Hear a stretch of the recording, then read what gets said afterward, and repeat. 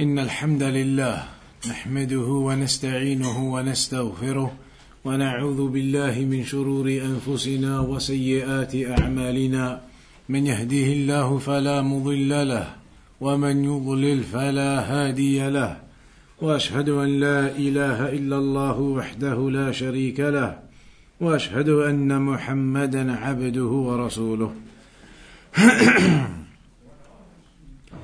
So in the last lesson we were talking about the book of Imaam Bukhari, Sahih al Bukhari, and we were talking about the author himself, Imaam Bukhari. Carrying on from that then, there were still a few points left regarding Sahih al Bukhari. The section we got to now was the condition of Imaam Bukhari in his book. Meaning, how did he decide which hadith are strong and authentic and good to put into his book and which ones he wouldn't? What were his conditions that he stipulated in choosing those narrations?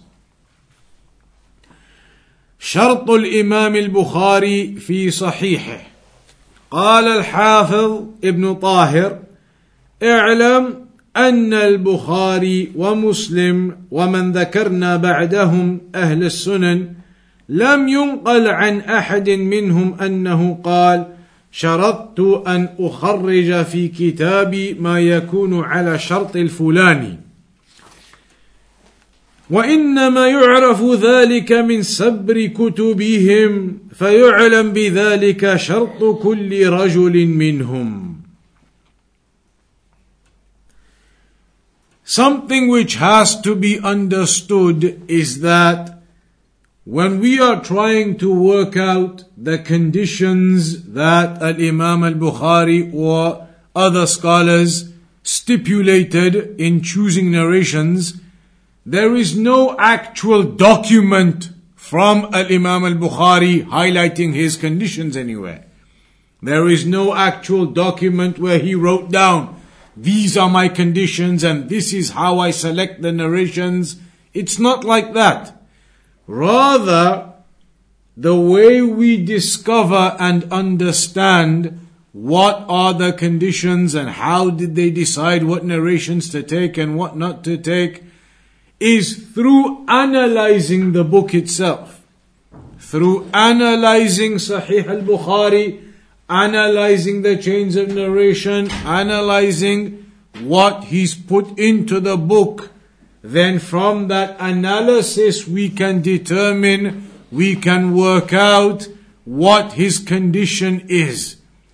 Because it will be clear what the constants are, what conditions are applicable everywhere, so you can infer those conditions, you can work them out and you can extract them by analyzing the books. And that's how it is. By analyzing these books, we are able to work out what the stipulations and the conditions of Imam Bukhari, for example, were in his book. Because Imam Bukhari didn't begin with any introduction where he explained it all. So it requires analysis of the book to determine what those conditions were. ثم قال: فاعلم أن شرط البخاري ومسلم أن يخرج الحديث المتفق على ثقة نقلته إلى الصحابي المشهور من غير اختلاف بين الثقات الأثبات ويكون إسناده متصلا غير مقطوع. The condition that Imam Bukhari and Imam Muslim had is that they would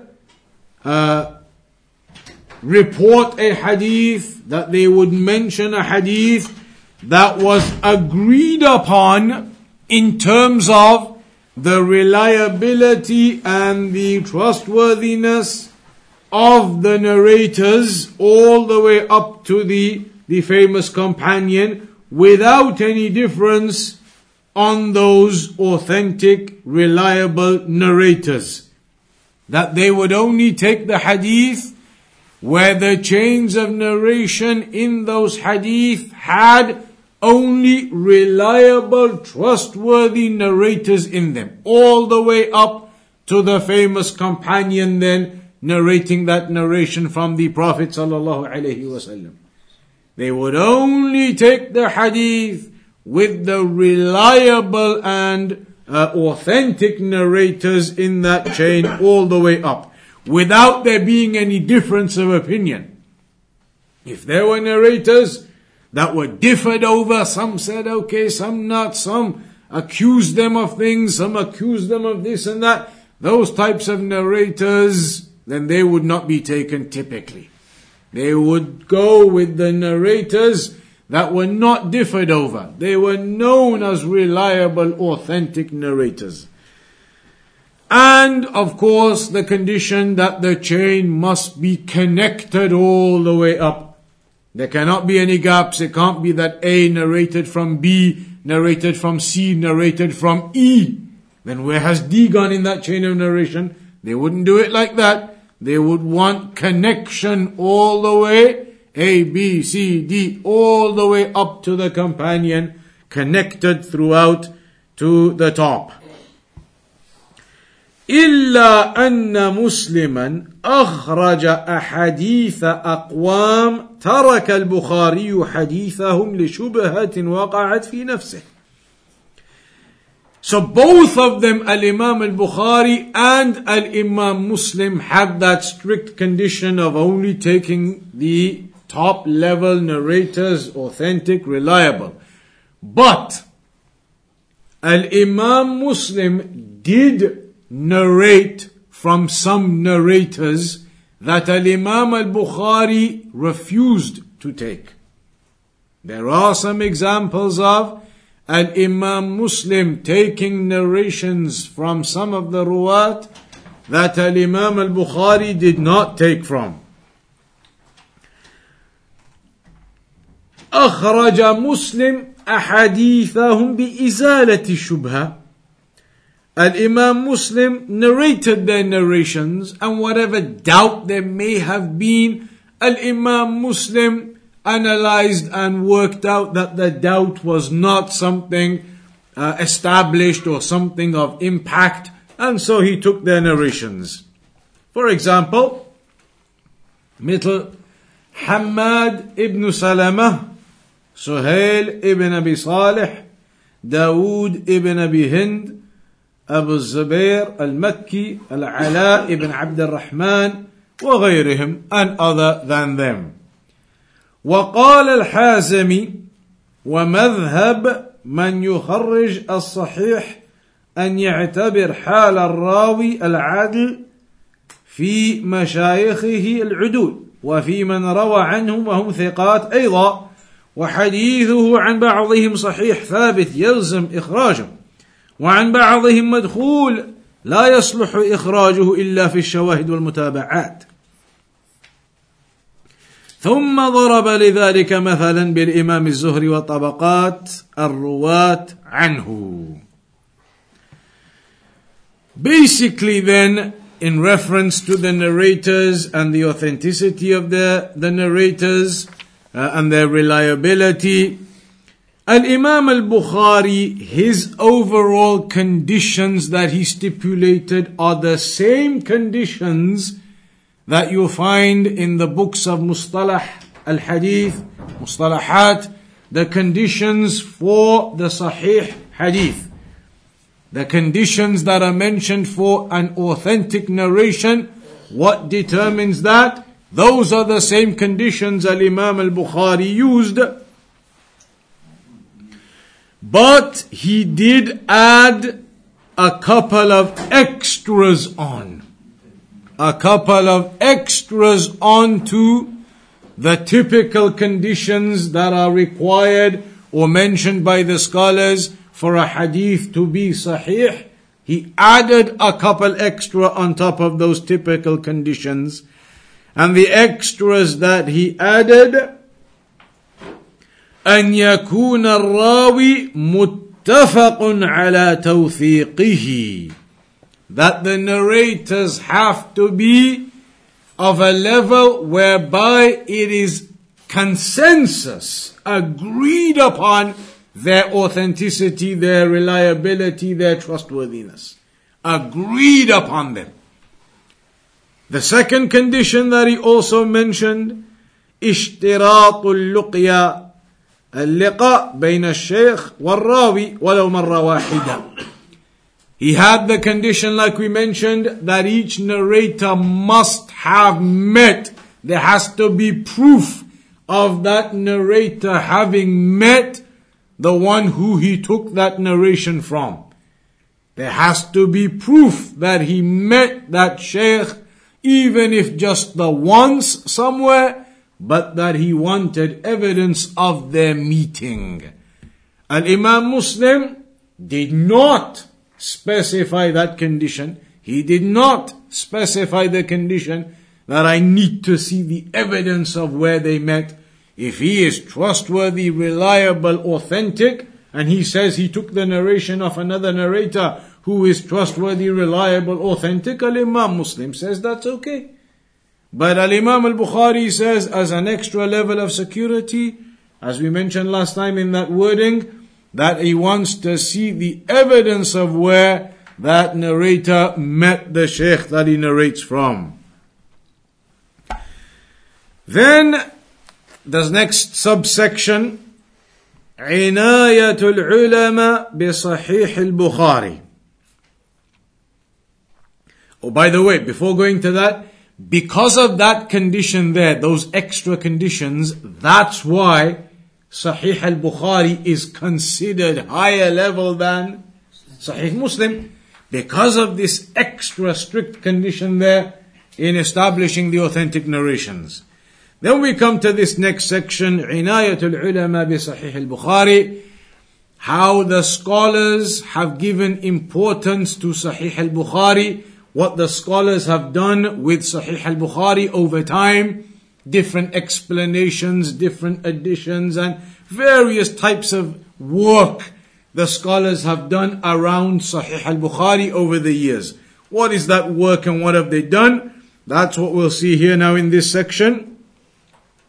ليس من المبالغة في شيء إذا قلنا إن المسلمين على اختلاف طبقاتهم وتباين مذاهبهم لم يعنوا بكتاب بعد كتاب الله عنايتهم بصحيح البخاري. It would not be exaggeration to say, that the scholars throughout history, throughout the different madhahib that they might be on, that the scholars overall have given the most attention to this book after the Quran, of course. After the Quran, after the book of Allah, there is no other book that has been given so much attention, so much work done on it, so much focus on it than Sahih al Bukhari. That is perhaps the most focused on and the book with the most attention given to it from the books written by the scholars. من حيث السماع والرواية والضبط والكتابة. How so? In terms of the actual narration of it. To this day there are people who narrate Sahih al Bukhari with a chain of narration. So to this day there are people who can say that he heard the hadith of Sahih al Bukhari from his sheikh, and his sheikh had heard it all from his sheikh, and his sheikh had heard it all from his sheikh, and carry on and carry on and carry on until you get to a sheikh who had heard it all from Al-Bukhari himself, all from the students of Al-Bukhari, and then to Al-Bukhari, and then from Al-Bukhari it goes up to the Prophet sallallahu alaihi wasallam. So the chain of narration exists to this day. The chain of narration exists to this day. And when we were in Medina, there were people who have that chain of narration and they would recite. So for example, there would be a sitting and one of these students who has that chain of narration going all the way connected to Imam Al Bukhari, he would sit there and, for example, read the hadith. So when he reads that hadith out to you from Sahih al Bukhari, and you hear it from him, you have now heard that hadith from him. He had heard it from his sheikh, who had heard it from his sheikh, going all the way up, who had heard it from Al-Imam Al-Bukhari. You've now heard the hadith directly in a chain of verbally hearing it all. Scholars gave importance to that. And that's why the chains of narration have been maintained. To this day, there are people who have those chains of narration. So scholars gave importance to that, listening to those hadith, narrating those hadith, keeping that a chain of hearing those narrations, because that is something of importance, to know that the chain exists on the book as well, to know that it's something memorized and passed on, as well as obviously having it all in the written form as well now. Also in terms of al-dhabt, scholars gave importance to Sahih al Bukhari in checking the hadith and making sure all the letters are accurate. Every word, every letter is exactly as it's supposed to be. There's no mistakes in there. There's no wrong words or letters or some typos, that type of thing we say these days. Scholars have given importance to checking all of the book throughout the times, throughout the years, not editing, but checking carefully, analyzing carefully to make sure that all the words are precisely written as they should be, exactly as the hadith should be. They've given importance to checking all of that, making sure that it's perfect and accurate as possible it can be. On top of that, شرح أحاديثه وتراجم رجاله. Scholars have given importance to Sahih al Bukhari by giving explanations of it. There are many explanations that have been written on Sahih al Bukhari. Many explanations written on the full Sahih al Bukhari. Some of them on some of the hadith of Sahih al Bukhari. And the most famous of those explanations is more than likely the one that most people have heard of. Which explanation of Sahih al Bukhari? The famous one most people have heard of. Fathul Bari. The one known as Fathul Bari by Al-Hafiz Ibn Hajar Al-Asqalani. Famous book Fathul Bari. And when Al-Hafiz Ibn Hajar Al-Asqalani, he wrote the explanation of Sahih al-Bukhari, he went through the book, went through al-Bukhari, one by one, all of the hadith, and wrote the explanations. One by one, going through it all, writing down the explanation, until he got to the end of al-Bukhari. But then when he got to the end, he went back to the beginning and checked again. Were there any extra points of explanation? Checked again. Any extra points he noted? Wrote them down. In this hadith, he remembers an extra point, writes it down. That hadith he notices an extra benefit, writes it down. And he went through the whole book again. So now he's been through the book twice. Then he went back to the beginning again. Began through it all again, noticing some new point there, some new point there, adding to his explanation. He did that how many times? How many times did Al-Hafiz ibn Hajar go through it to the end and then come back and start again and keep adding the new points of explanation onto it? It is mentioned that he read Sahih al Bukhari beginning to end 13 times. And every time he would add new benefits that he came across into his explanation. Until he did that 12 times, And on the 13th time he went through it, he didn't find anything new. So 12 times, even on the 12th time, when he went through it, there were new points he picked out and he wrote in the explanation. On the 13th time when he went through, this time he didn't find anything new. 12 times going through it, adding more explanation until the final version was done. On the 13th time it mentions he didn't find anything new. And so that was then the explanation of Sahih al Bukhari by Al-Hafidh ibn Hajar, Fath al-Bari. And there are many other explanations too. We're going to mention some of them shortly. واختصاره وتجريد أسانيده. من عنايتهم also, from the work and the effort the scholars put into Sahih al Bukhari, and this is something common in other books too, is summary. The summarization. There are summarized versions of Sahih al Bukhari. Some of the scholars went through it all and summarized some of the key points. That is also something very beneficial, and the scholars, they do that a lot. That you come across a book and they will go through it and summarize it to give you the key points and the main benefits and the main sections into a summarized version rather than a huge original version. That is something commonly done. That you come across a book and you come across summaries, the mukhtasarat, the summaries of that particular book. So there's been summaries that have been done of Sahih al Bukhari. There have been books written on the chains of narration of Imam al Bukhari. Talking about the chains of narration, the narrators, etc., putting them all independently separate, easily accessible. Work has been done on that side of things too. So there's a lot of work that has been done on Sahih al Bukhari throughout time. If you now have a copy of Sahih al Bukhari, then you will have shelves and shelves worth of other books that are all connected to Sahih al Bukhari.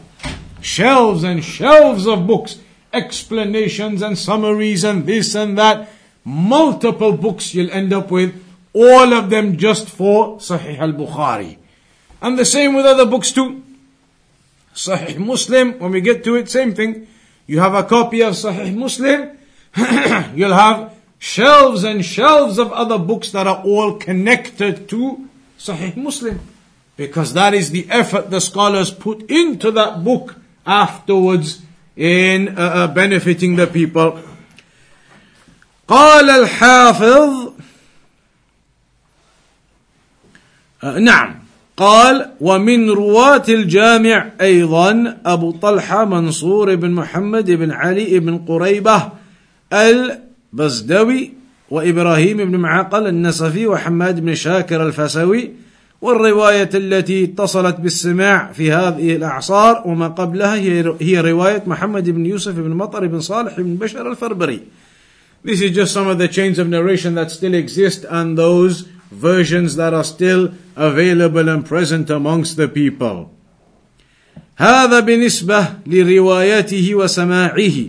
وأما شروحه والتعليق عليه ونحوه فقد قام به العلماء قديما وحديثا حق القيام بحيث لم يدعوا أمرا يرتبط به إلا بحثوه وتعرضوا له ولا مشكلا من ألفاظه وأسمائه وتراجمه إلا بينوه وأذهبوا الشبه عنه. Scholars throughout time have given explanations on Al-Bukhari. Anything complicated in there, any confusion in there, they've written books clarifying it all. If there was perhaps confusion on a particular narrator, maybe his name is very similar to another narrator who was weak. So they've gone through and they've clarified everything. Clarified all the points on the narrations, the words, the meanings of hadith. They've put all of that effort into making that clear and to therefore remove any doubts people may bring up regarding Bukhari. وَقَدْ بَلَغَتْ شُرُوحُهُ الْمَخْطُوطَ وَالْمَطْبُوعَةِ. We were talking about if you have Al-Bukhari, you're going to have shelves and shelves worth of other books to go alongside Sahih al-Bukhari. How many explanations of Al-Bukhari have actually been written? How many explanations have been written on Sahih al Bukhari? Anybody? We've mentioned one, Fath al-Bari, of Al-Hafidh ibn Hajar. How many others? Number, a figure. 10? 10 explanations of Sahih al Bukhari. I think he's 15. More how many? Give us a figure. I'm not sure on a figure, but there's probably... That's nothing answer then. The question is, give us a figure. You can't say there's more, but I don't know, then you don't know an answer. Anybody else? 20? 50. MashaAllah. 50. 50. MashaAllah. Anybody more than 50? Or he's the biggest one? 100? He's bigger than you. 100? So look. 1,000, MashaAllah. The explanations, the shuruhat, al-makhtuta wal-matbu'a, whether they've been printed or they only exist as manuscripts. Because not all books have been printed. There are books that the scholars wrote and the original manuscripts of where the scholars wrote those books haven't been printed into proper books like this yet. They are still just manuscripts there. Including those manuscript explanations as well that haven't been printed into books. Sometimes they haven't been printed into books because they've been lost. But then how do we know they even existed if they've been lost? There is more copies from others. They've all been lost. So how do we know? It's not. How? What? Other explanations quote those. Because there are some explanations that quote in there that I read this benefit or this benefit is taken from the explanation of such and such a scholar. So we know such and such a scholar had written an explanation on Sahih al Bukhari. But maybe we search everywhere, we can't find the manuscript anywhere, lost. But we know that scholar had an explanation of Al-Bukhari because other scholars are quoting it in their books.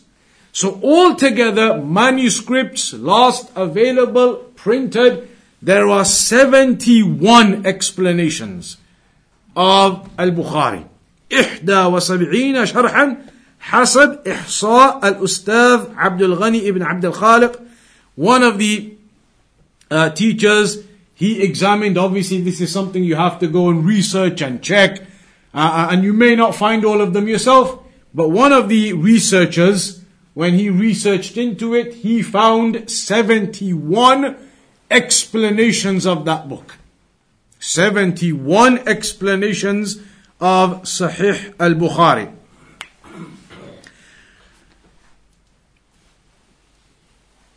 That is explanations, shuruhat. As for annotations, some of the scholars didn't give full explanations of Al-Bukhari. They just added a couple of points of benefit here, a couple of points of benefit there. And some of them who summarized it, like we said, those additional benefits and summaries, how many of those books exist?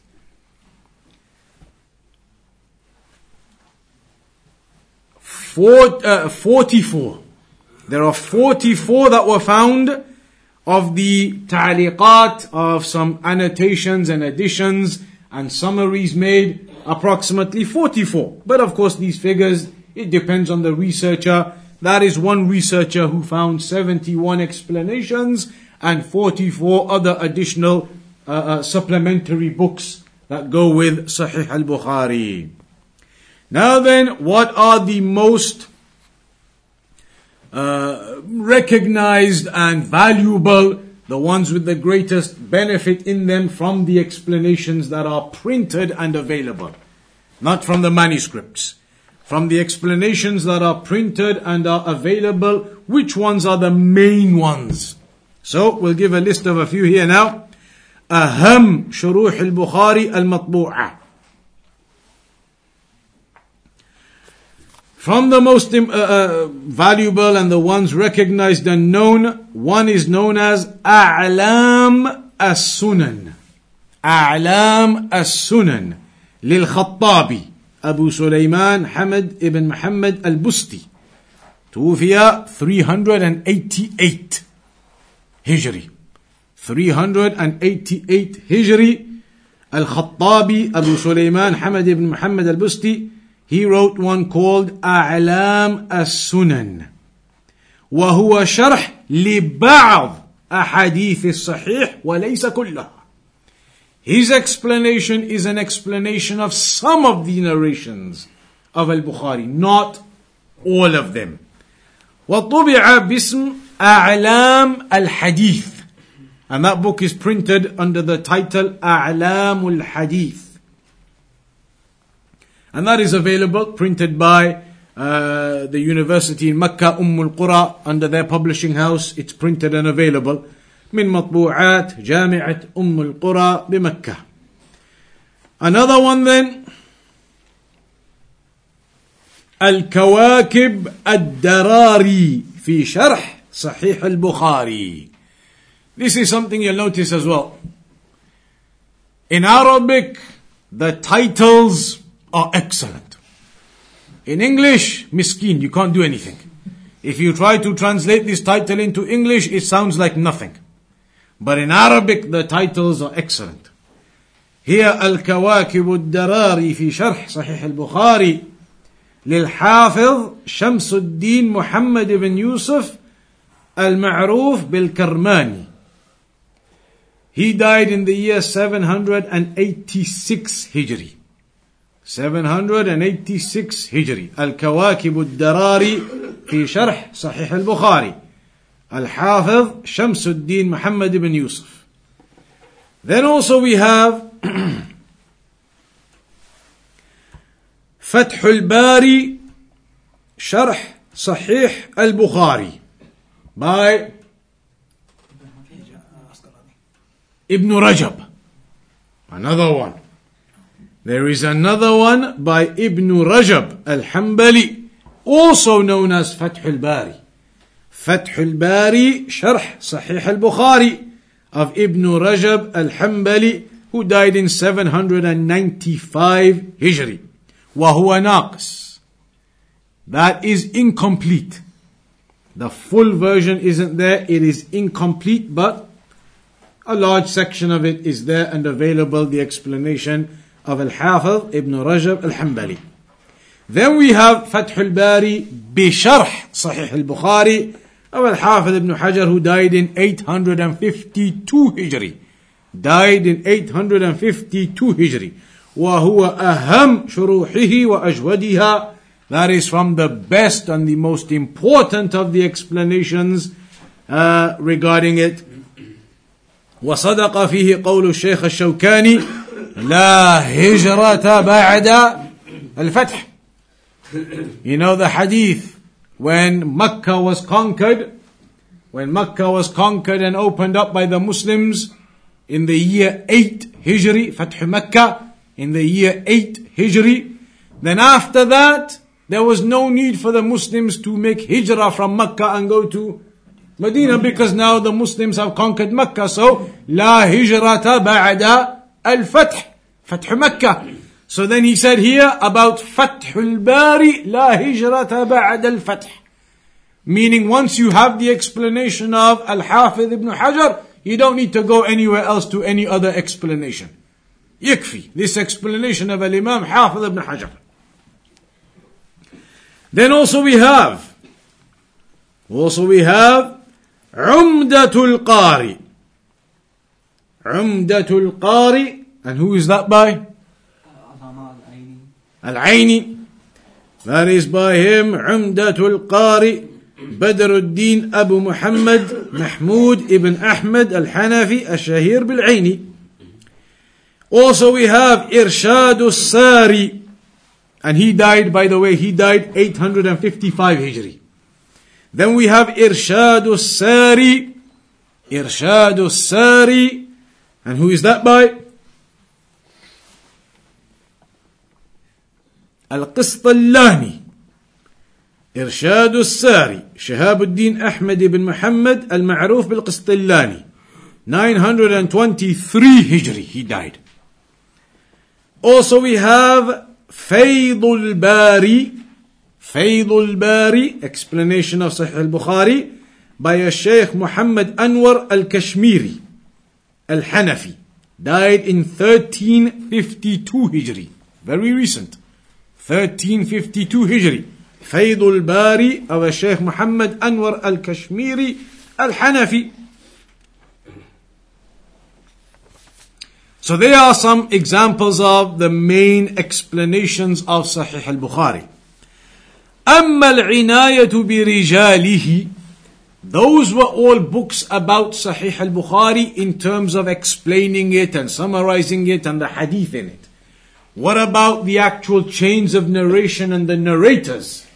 There are books written on that field, on that aspect about the narrators. أما العناية برجاله فقد بدأ ذلك مبكرا حيث ألف الحافظ أبو أحمد عبد الله بن عدي كتابا سماه من روى عنه البخاري ثم تتابع التأليف ذلك. The actual chains of narration and the men, the narrators in those chains in Al-Bukhari, works written about them and analyzing them, that began from a very early time. One of the first ones, or the first one, was written by Al-Hafiz Abu Ahmad Abdullah ibn Adi, died in 365 Hijri, a book by the name of Man Rawa Anhu Al-Bukhari, those whom Al-Bukhari narrated from. Those whom Al-Bukhari narrated from. So he analyzes those narrators. Then there have been many other books written on this as well. Al-Hidayah wal-Irshad li-Abi Nasr Ahmad ibn Muhammad al-Kullabadi, died in 398 Hijri. Also you have, for example, At-Ta'dil wat-Tajrih liman akhraja lahu al-Bukhari fi Sahih li-Abi al-Walid Sulaiman ibn Khalaf al-Baji, died in 474 Hijri. Similarly, you have Al-Jam' بين رجال الصحيحين لأبي الفضل محمد ibn Tahir al-Maqdisi, died in 507 Hijri, and that is both the narrators of Al-Bukhari and Muslim in that book.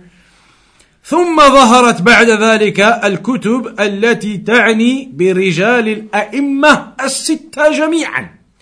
Later on, some of the scholars even wrote books about the narrators, not just of Al-Bukhari or Muslim, but of Al-Bukhari and Muslim and Abu Dawud and Nasa'i and Tirmidhi ibn Majah, all 6 books, all of their narrators. They wrote books about the narrators of all 6 of those famous books.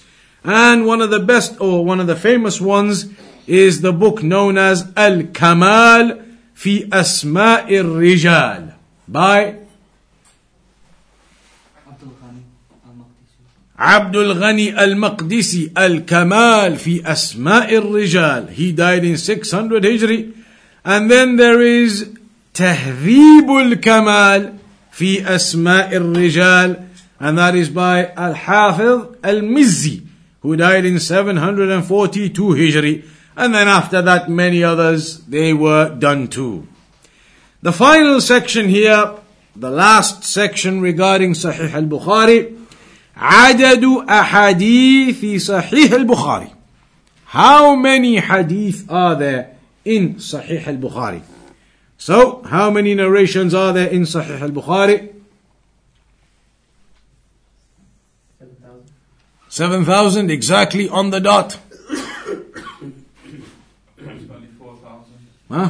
Approximately 4,000. 4,000, that's a big difference. Approximately 7,000, approximately 4,000. Difference of 3,000 there. Looks like approximately 4,000 is coming from Google. Anything else? Does it depend on the publishing as well? No, that's not really what we're talking about here, the publishing and the prints, but from the asl, the narrations. Both of you have a point. 7,000, 4,000, both of you have a point. But how? 3,000 difference. We'll have a look. قال الحافظ أبو عمر عثمان ابن الصلاح وجملة ما في صحيح البخاري 7,275 حديثا بالأحاديث المكررة. He said that all of the narrations that are in there are 7,275. That's with the repetitions. Because some of the hadith are mentioned more than once in Al Bukhari. Because sometimes Al-Imam Al Bukhari may use the hadith in a particular chapter for a particular reason for that topic in that chapter. But later on in another chapter, a different topic, the same hadith can be used. Maybe there's a different part of it that gives you an evidence for that topic. So then the same hadith is used in that topic, in that chapter. So there are two different places where it's actually really the same hadith. But are they considered as one here or one there? Each one gets a number?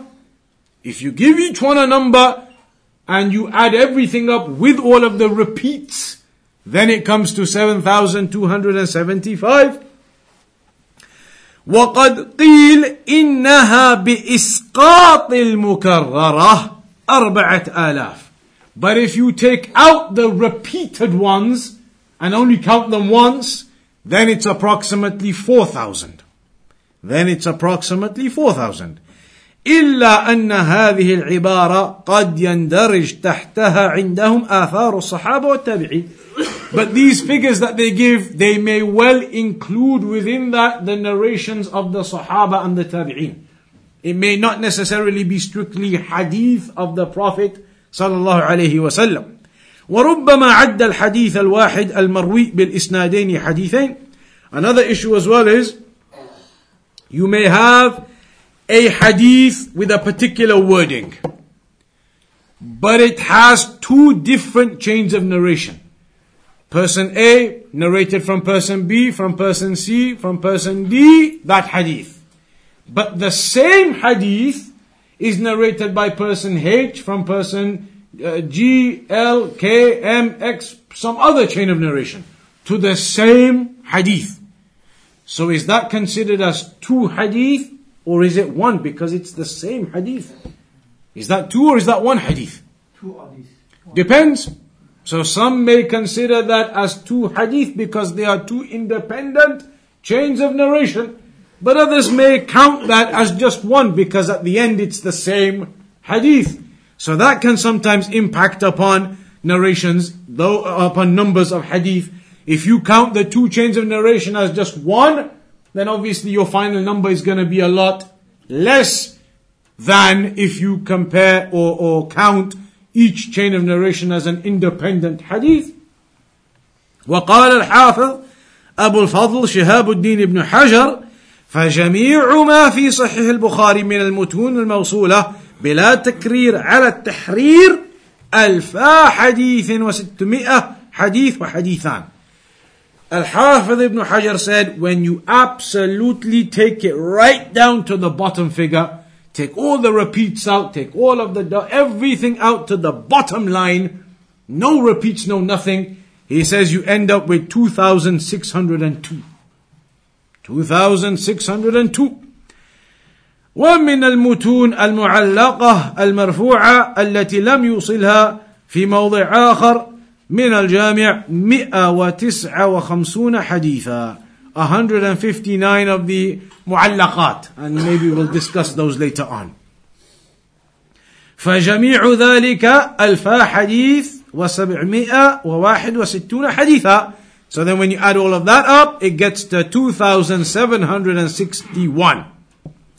وبين هذا العدد الذي حررته وبين هذا العدد الذي حررته والعدد الذي ذكره ابن الصلاح وغيره تفاوت كثير، وما عرفت من أين أتى الوهم في ذلك، ثم تأولته على أنه يحتمل أن يكون العد الأول الذي قلدوه في ذلك كان إذا رأى الحديث مطولا في موضع ومختصرا في موضع آخر يظن أن المختصر غير المطول، إما لبعد العهد به أو لقلة المعرفة بالصناعة، ففي الكتاب من هذا النمط شيء كثير، وحينئذ يتبين السبب في تفاوت ما بين العددين، والله الموفق. He says 2,761. Compare that to 4,000. Still a big difference compared to the other figures. He says maybe the reason is because sometimes Imam Bukhari, in a given chapter, he's talking about one of the names or attributes of Allah, quotes the hadith in there, a particular hadith. And maybe he only quotes the first half of the hadith there, or the first 3/4 of the hadith there, because that is the section needed for the evidence on that point. In another chapter somewhere he's talking about some other point, and that last bit of the hadith that he hadn't quoted here actually is relevant over there. So the last section which wasn't even mentioned here, he mentions it there. So maybe somebody comes along and thinks these are two completely different narrations, they don't even overlap. But they don't realize actually all of those are one long hadith together. Because in one place it looks like a big long hadith, and in the other place only a section, a small bit, and they don't realize that was actually just a small section of the longer hadith in the other place. So maybe they count that as a separate one when it's actually the same one. So there could be reasons like that why there are differences in the figures and in the numbers between the scholars and what they have mentioned. But that is just an overview of what some of the scholars have said regarding it. That is where we'll round off today then. And inshallah ta'ala next week we begin with Sahih Muslim. A biography of who Al-Imam Muslim was, and then a background about Sahih Muslim. And then after that we move on to the Kutubu As-Sunan. Abu Dawud and Nasa'i, Tirmidhi and Ibn Majah, insha'Allah ta'ala. So that is where we'll round off on today then. Wa sallallahu ala nabiyyina Muhammad wa ala alihi wa sahbihi ajma'in. Any questions or anything else to add? There's a different number of hadith as we were just discussing. Whenever people quote the reference to a hadith, does that differ then, or is it the same? Yeah, references, they can differ. That just depends on how people publish the books. References can be different. With references, that's why as a student of knowledge, those who are collecting the books and getting the relevant books needed for studying and learning, not just collecting them for decoration and making the library look big, that is useless. As Shaykh al-Fawzan said, then you are like the example of the donkey that carries the books on its back. But the ones who buy the books, they need them to study, to research, to look into. They're buying the books to benefit from. Then you have to buy specific prints. Specific prints. Like this book, for example, now I could say to you that on page 145 it says X, Y, and Z and quote something to you. In another print by some other publishing company, that quote is on page 162 because of the way they printed it and the size of their text and the way, different page size and everything. So how are you going to know when scholars say in such and such a book on page such and such, hadith number such and such? You have to have the relevant print. You have to buy the right prints of the books. In Arabic, it's not just about going and buying now Fath al-Bari, go to a shop and just pick up any copy of Fath al-Bari. Useless. These copies are useless. You have to get the right copy of Fath al-Bari. The right copy of Sahih al Bukhari. You can't just go pick up any copy. So they have to be the verified copies, the ones that are used. Otherwise the references are all going to be mixed up. Different publishers, different references, different this, different that. So it's a case of getting the right version. Otherwise you have to do a lot of research to find where that quote is and where the page is and everything. It'll still be found, but take a lot more work. Anything else? You know the other books, that came after Sahih Bukhari, the people that wrote them. Is there any benefit to them? Of course. Because Sahih al Bukhari, it's just a book full of hadith. If we read those, do we know all the explanations of all those hadith? So scholars have come and they've given you the explanations of all the hadith too. So that you just read the hadith, you don't just read the hadith, you read it and you understand the full meaning of it and the explanation of it. How do you think they get the explanation? Is because they understand the deen so well? That they get remember we said before, they get the explanation from the understanding they've gained with their chains of narration from the Sahaba. Sahaba wrote books or wrote writings in that time. Tabi'een, they had writings in that time. They get this from those understandings of the companions, of the Salaf. That's where they get this knowledge from. Not just themselves, what they think. That's where the reality of the knowledge is. That's what makes this different. Ahlul Sunnah to everybody else. Ahlul Sunnah is not just about what you think and write what you think. What they found from the explanations of the Salaf, from the Sahaba. That's what they give you the explanation of. I was listening to about at mosque recently, and the Bukhari hadith come up, and you can easily read them and translation in English. So is it difficult? I've never opened up the same. No, definitely. If you just read a translation of a hadith, you will not understand all of the benefits just like that. There are many important points in there, many explanations in there that you wouldn't just understand just like that. If that was the case, then we don't need any scholars, we don't need anything. Just go read the hadith by yourself and understand the whole religion. That's what Allah said in the Quran. فَاسْأَلُوا أَهْلَ الذِّكْرِ إِن كُنتُمْ لَا تَعْلَمُونَ. Go and ask the people of knowledge if you don't know. Of course, the people of knowledge have a greater understanding. So we do have to go get that knowledge as well. It's not just read it, you'll understand everything. You'll understand a lot, but you need to get that extra knowledge as well. Alright, we'll stop on that then. Carry on next week inshallah ta'ala, approximately 7:15 p.m.